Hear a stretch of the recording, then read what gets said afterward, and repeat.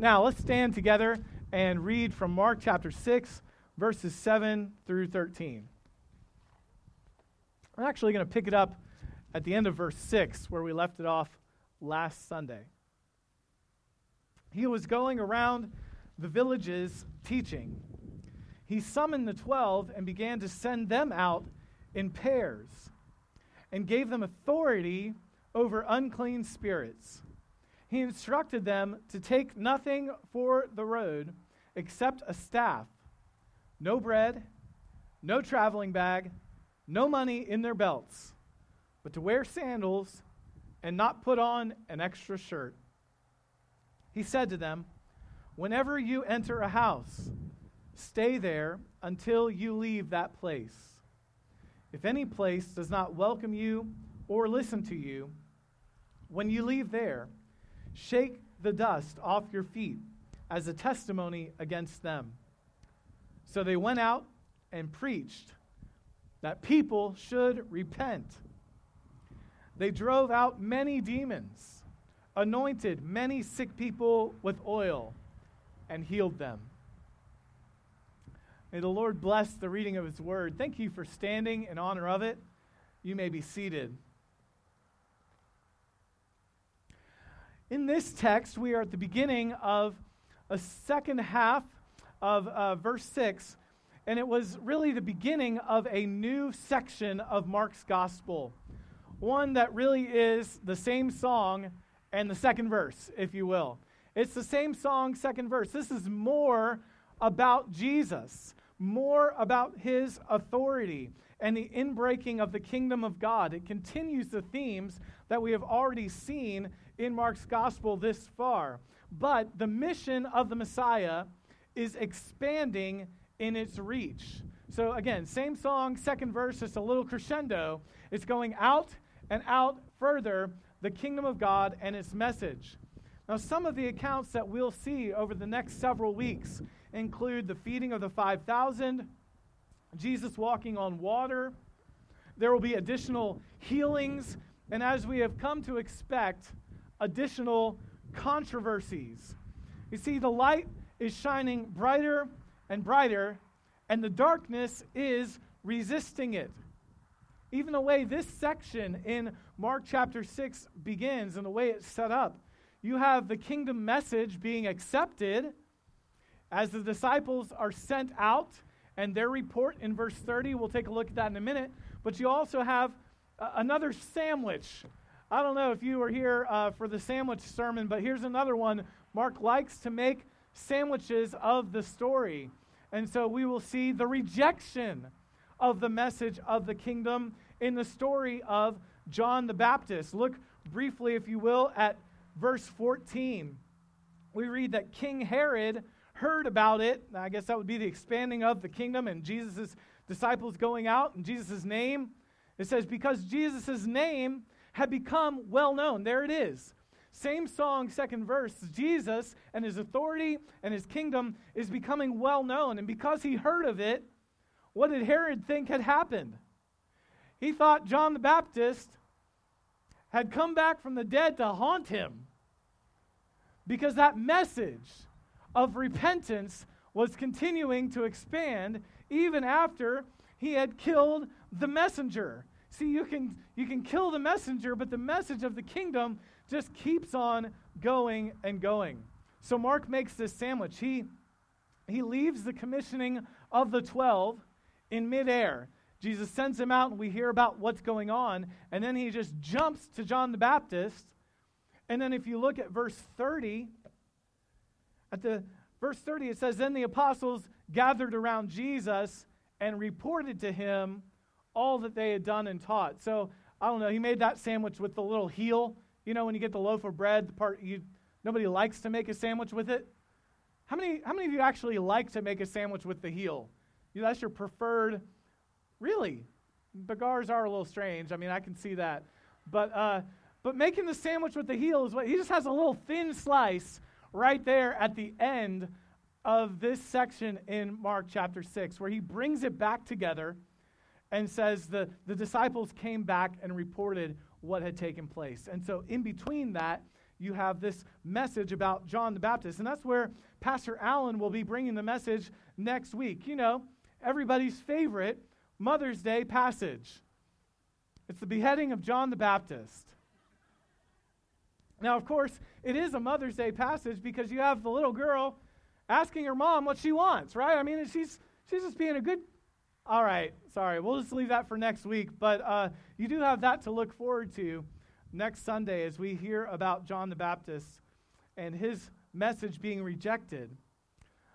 But at any rate, we're here this week to see this sending out of the 12. And we consider, as this text was just read, the main idea is that as Jesus is sending out his 12 apostles, he is replicating his ministry and his message. He's calling people to repent in light of the inbreaking power of the kingdom of God, and he's doing so through the 12 that he sends. We'll also discover today, as we unpack this text, that Jesus' instructions to the 12 call for a life of simplicity, depending on God's care that comes through the generous hospitality of those who welcome the apostles and their message. So let's break this all apart and look first of all at the apostles' commissioning. We see that the apostles were commissioned to go with authority. Jesus commissioned the apostles to go with authority.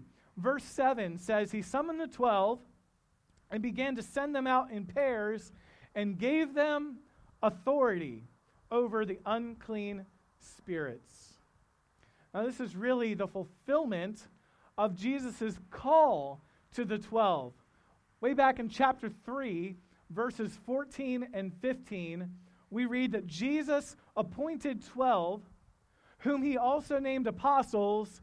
Listen to these phrases: to be with him, to send them out to preach, and to have authority over the demons. That was the call of the 12.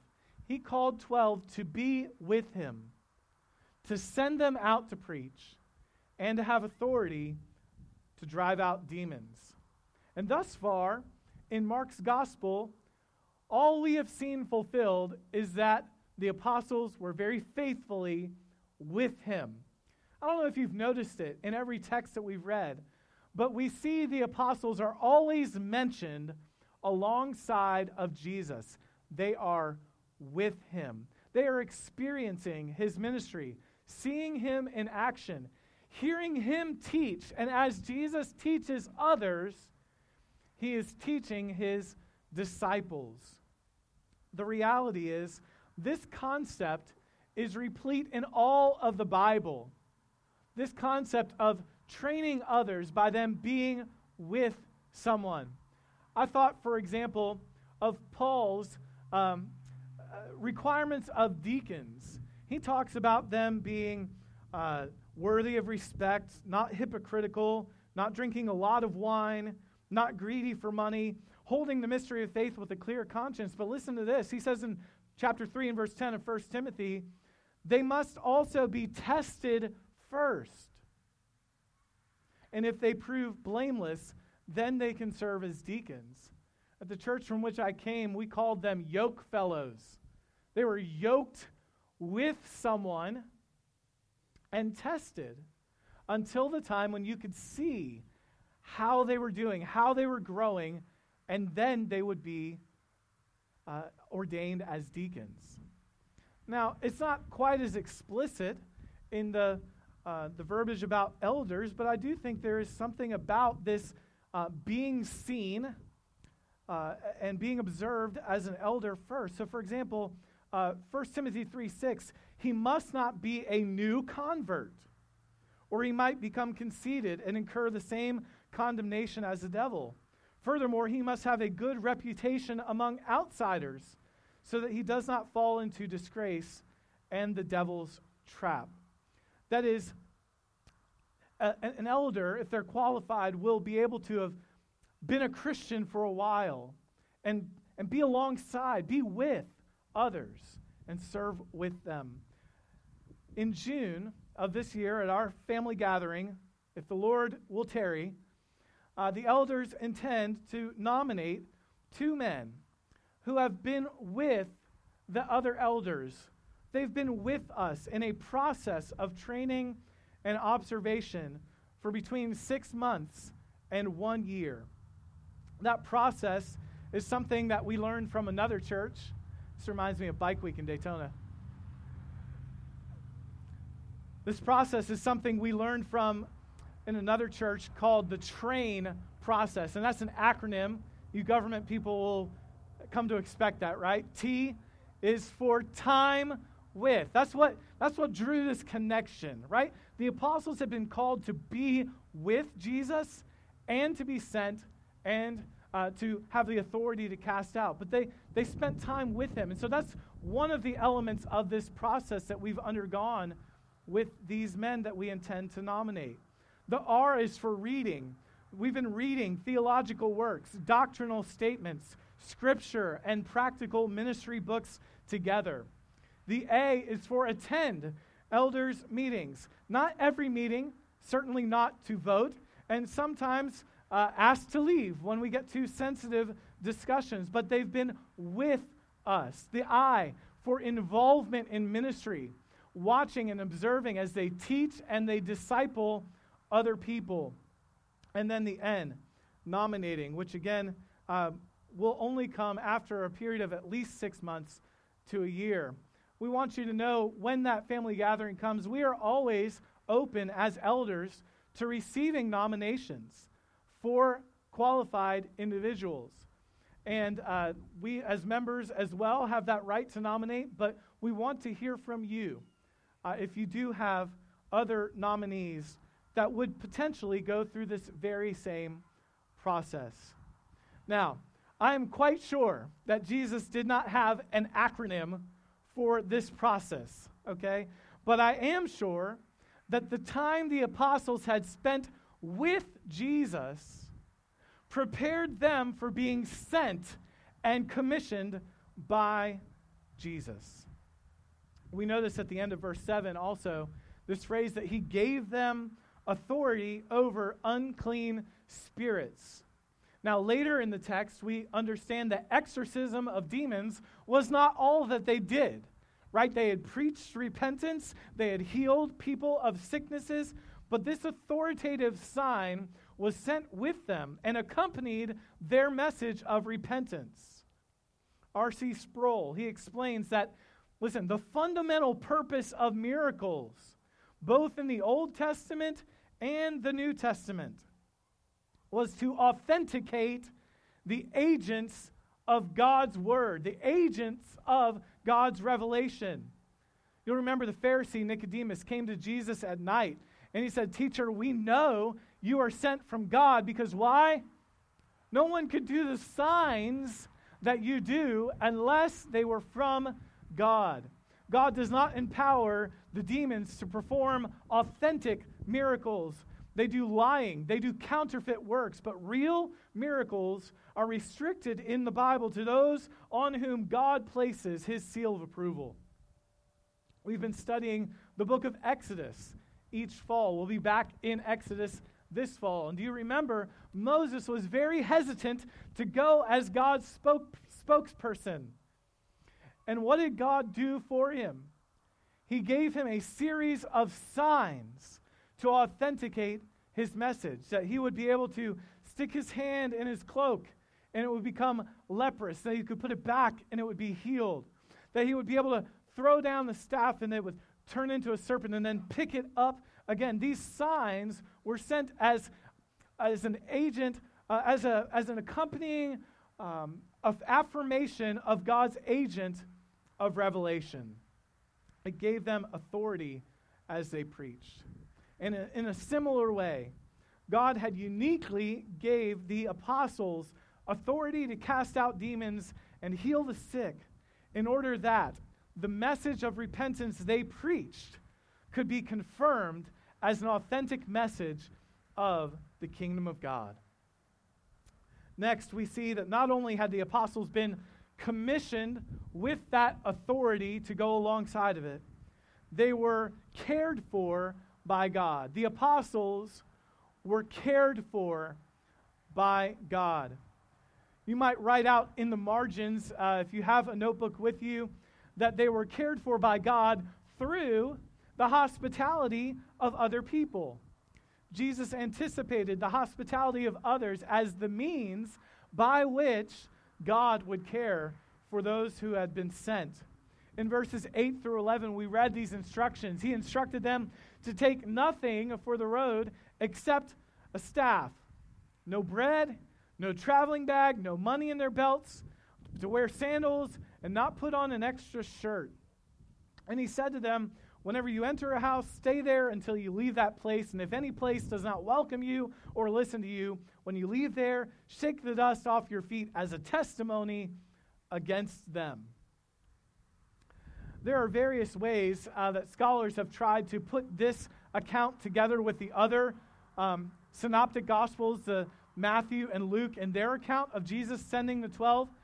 And I think the point of it all, the sum total of it is this. Whether Jesus was saying, take a staff, but not the shepherd's staff, and kind of different types of staffs, whether the tunics was, do you acquire another tunic or only take the one that you have? The put together sum total of the statement is, you're going lean and you're going mean. When you go out, you're going with an expectation that God will care for you. You don't take money with you. You don't take bread with you. God will provide for you. This is the exact opposite of the way my wife packs for a trip. Can I get an amen from a brother out there? A hallelujah.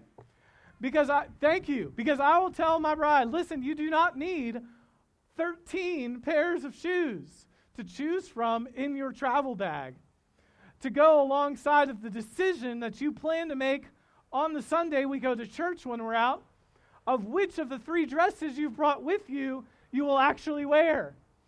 Can we not decide these things in advance? Do we need to have the whole kit and caboodle, so to speak, with us? I texted Christina. She's serving in the nursery, so I'm not speaking behind her back today, all right? But I texted her. I said, can I talk about how you don't travel lightly? And she quickly LOL'd back and sent me a picture of our most recent trip to Philadelphia. It was a 3-day little jaunt to Philadelphia and back. And the people online, you're actually able to see the picture. We have one of those little luggage carts you get at the hotel, and it is full. Full. In the middle of that luggage cart is one duffel bag about this big, and it's mine. And the whole thing, there are bags and bags and bags. And she said, make sure they know. I'm prepared for medical emergencies. I have a first aid kit, other medicines, and everything imaginable with me so that we are prepared for every circumstance. Okay, so you're getting the contrast here.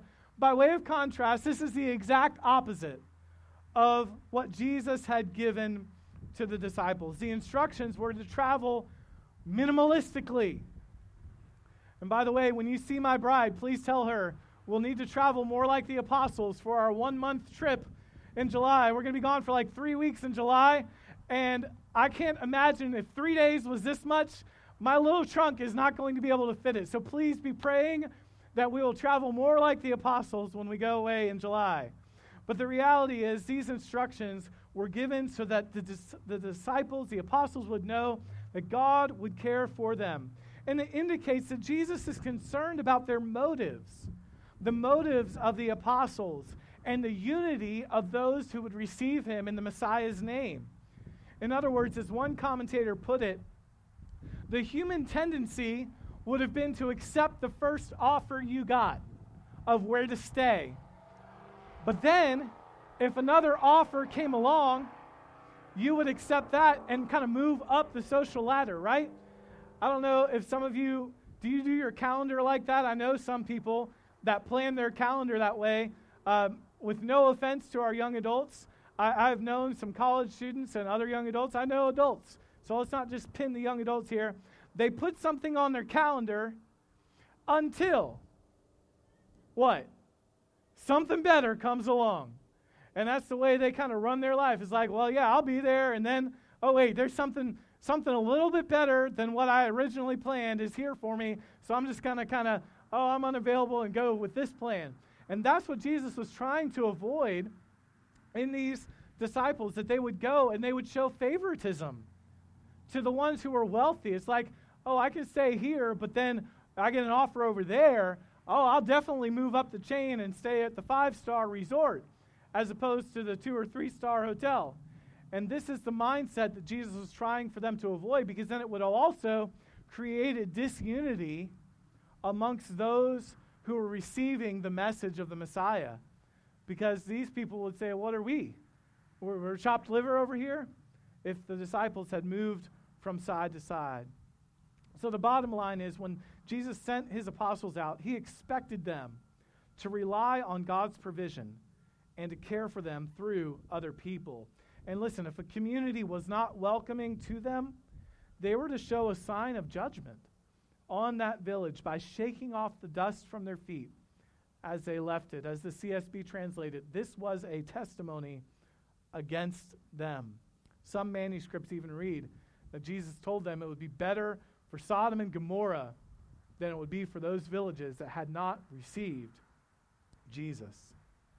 Well, we pick back up at verse 12 and verse 13, where we see not only that the apostles were commissioned with God's authority and that the apostles were cared for by God, but we see that the apostles were communicating Christ's message. They were communicating Christ's message. Verse 12, so they went out and preached that people should repent. They drove out many demons, anointed many sick people with oil, and healed them. Now, you might recall at the beginning of Mark's gospel that when John the Baptist was arrested, Jesus went into Galilee and was going about proclaiming the good news of God, which, according to Mark 1:15, was this: the time is fulfilled. The kingdom of God has come near. Repent and believe the good news. That was Christ's message of the kingdom, which was merely a furtherance of the message of repentance that John the Baptist had preached, preparing the way for Jesus. Chapter 1, verse 4, going all the way back to the beginning of this gospel, John came baptizing in the wilderness, proclaiming a baptism of repentance for the forgiveness of sins. So it should be no surprise to us that the apostles, being commissioned by Christ and sent with his authority, are proclaiming Christ's message. It is the gospel, the good news of God. Repent and believe. The kingdom of God has come near. That may also be why Mark chose to tie in at this point the account of John the Baptist, because that's precisely the connection Herod had made with the news about Jesus and the spread of the kingdom and signs and wonders that accompanied it. He thought it was John the Baptist coming back to haunt him. Kill the messenger, and the message keeps on spreading louder and stronger. Christ's message through the apostles was growing wider in its impact. And much like John in his day, the powers that be of our day will attempt to silence the message of the kingdom. But the message just keeps spreading. It just keeps growing louder and stronger. So there are considerations for us, and I want to leave some of that for Pastor Allen next week about how the message continues to go forth, even when the darkness tries to squash it.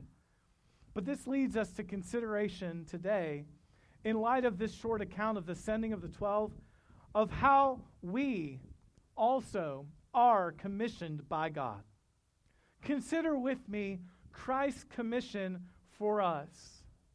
Now, I want to make a very clear distinction that this text is unique.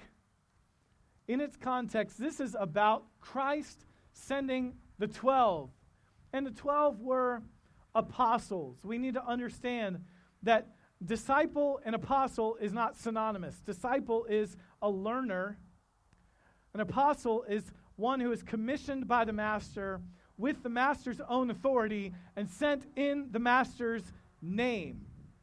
And that distinction is important for us because the New Testament tells us that the church is built on the testimony of the prophets and the apostles. They are the foundation of the church. The apostles have what is called apostolic authority.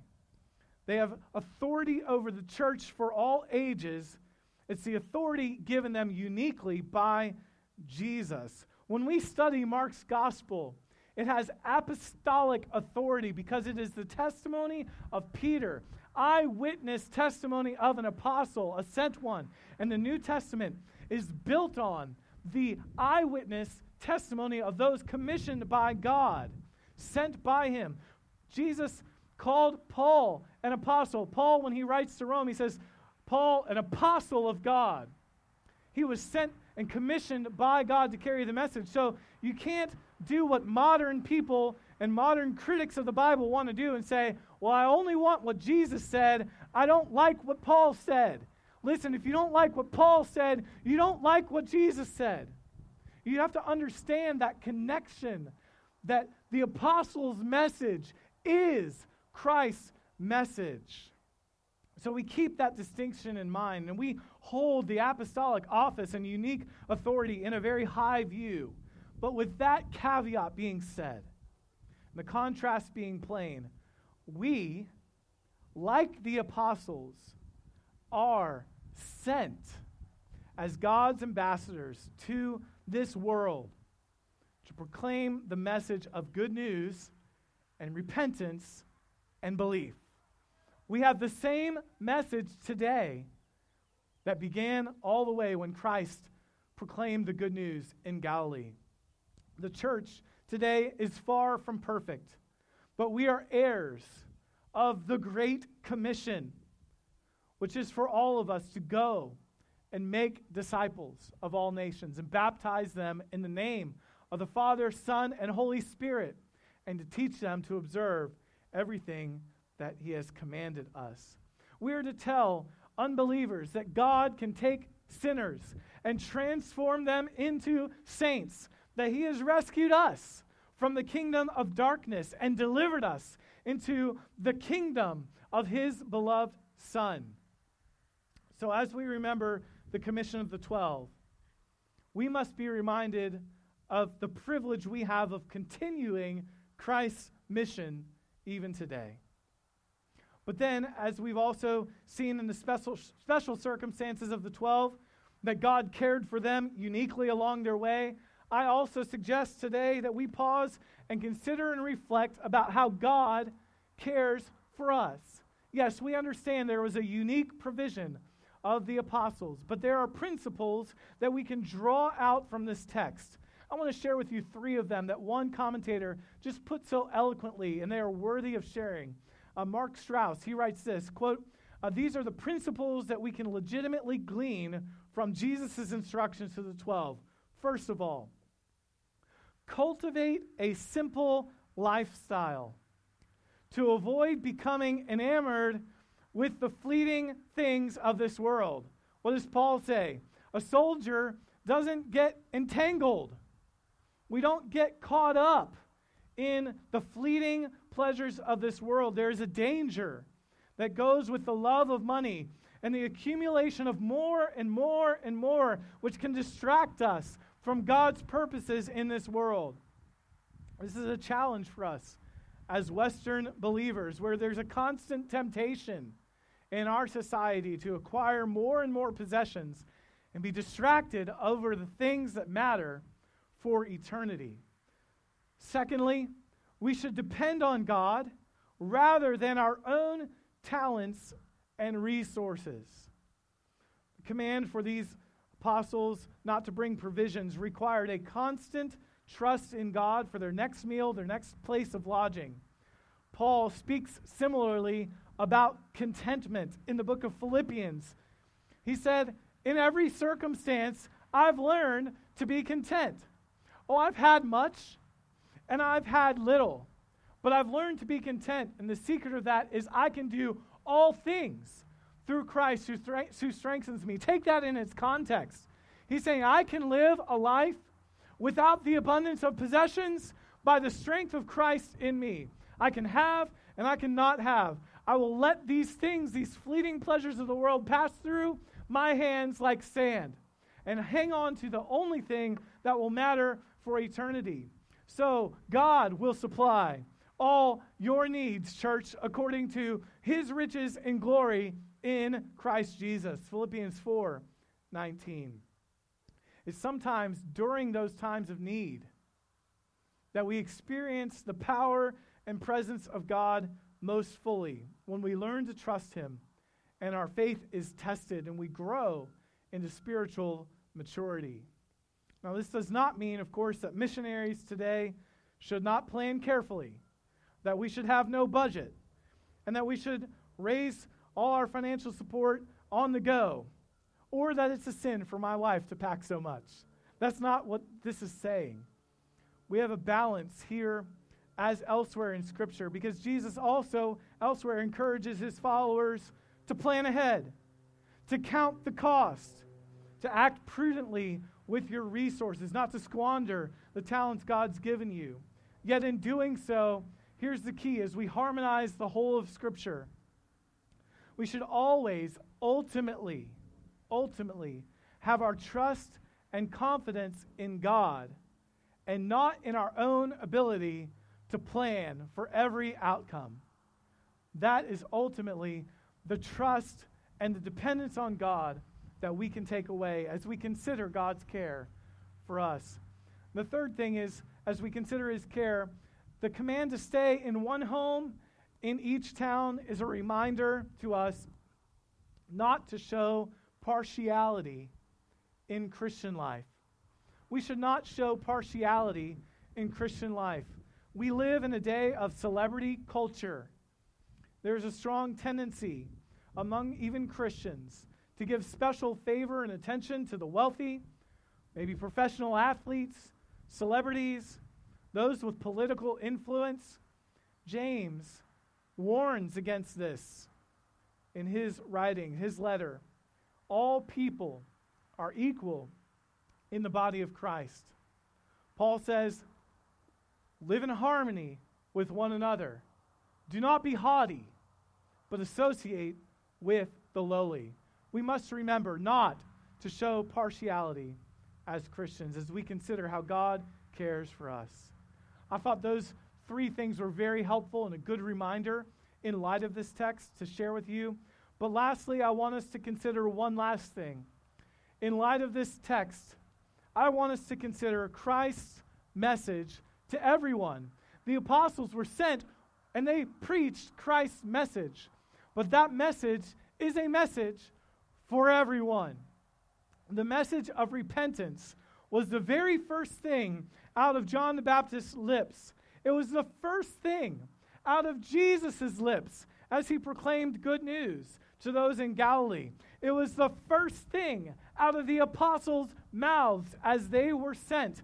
And it should remind us that a critical component of gospel proclamation is the message of repentance. The gospel message it begins with the call to repent. Thomas Watson was a Puritan, and he wrote that repentance is a grace of God's Spirit, whereby a sinner is inwardly humbled and visibly changed. A sinner humbled and changed. He tells of 6 ingredients for repentance. I want to share them with you briefly. For repentance, first you have the sight of sin. The sight of sin. When a person comes to clearly see their lifestyle as sinful. Listen, Christians, we cannot back down from calling that which is sin, sin.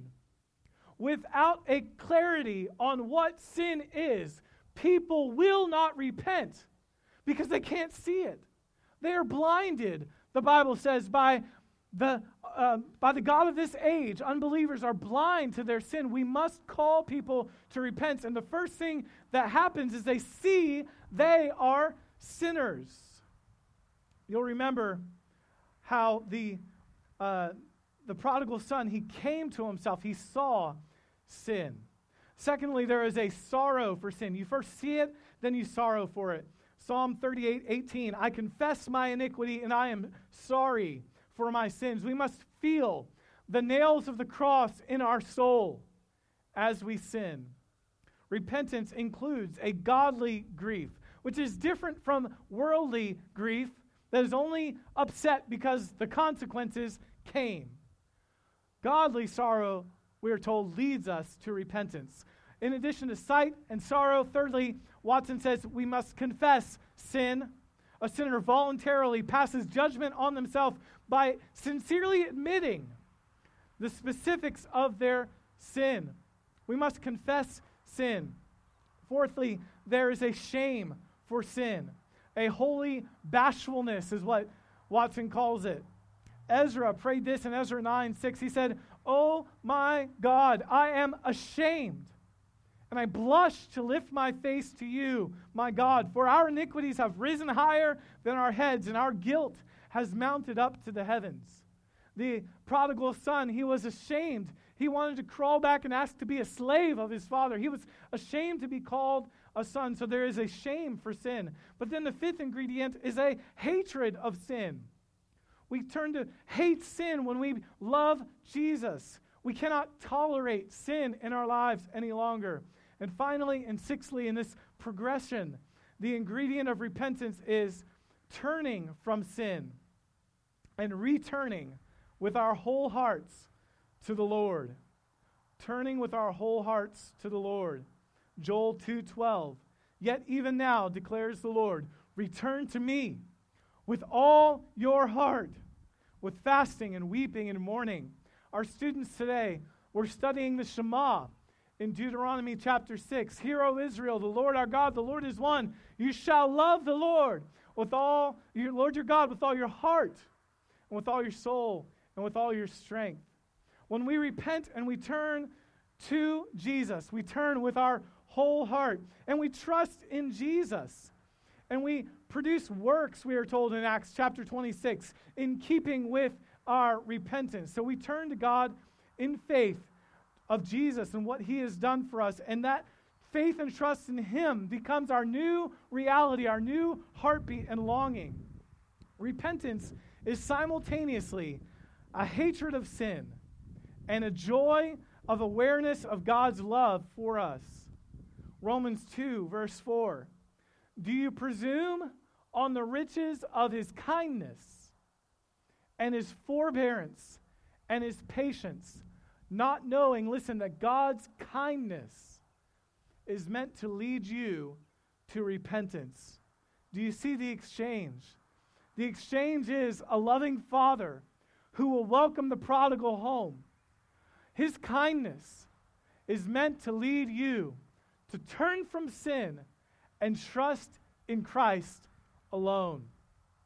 Ultimately, we rejoice that Christ has accomplished everything for us. Everything, all that we need to secure our salvation and to secure our growth in holiness. We see ourselves then as an adopted child, not a slave to sin. You see, the prodigal had to come to the place where he would accept the fact that he was a son and no longer a slave. And that's the picture in Romans 8. Do you not know that you're not a slave any longer to sin? We are slaves of God. We belong to him, body and soul. And our repentance leads us to joy in him. We are secure in him. We are adopted in him. We are free in Jesus Christ. The apostles were sent. And I close with Mark 6:12. They went out and preached that people should repent. So, unbeliever, I pray that you've been pricked by the grace of God to humble yourself, see your sin, sorrow for sin, confess it, feel the shame that it brought upon Christ, hate it, turn completely from it, and fly to Jesus, who is the only one who is able to secure for you any hope of salvation from sin and reconciliation to God. And believers, let us never forget the essential nature of the message of repentance in our evangelistic efforts. We are not commissioned to tickle ears. The gospel is good news, but it is especially good news when it is set appropriately against the backdrop of God's righteous wrath toward sin. We are not ultimately responsible for how people will respond. In fact, when Jesus commissioned the 12, along with the response of Herod, in the next section, we see that they don't always expect a glowing response. Your message might be met with, "No, thank you, you're not welcome here," in which case you've proclaimed the message and you move along. Or your message might be met like John the Baptist.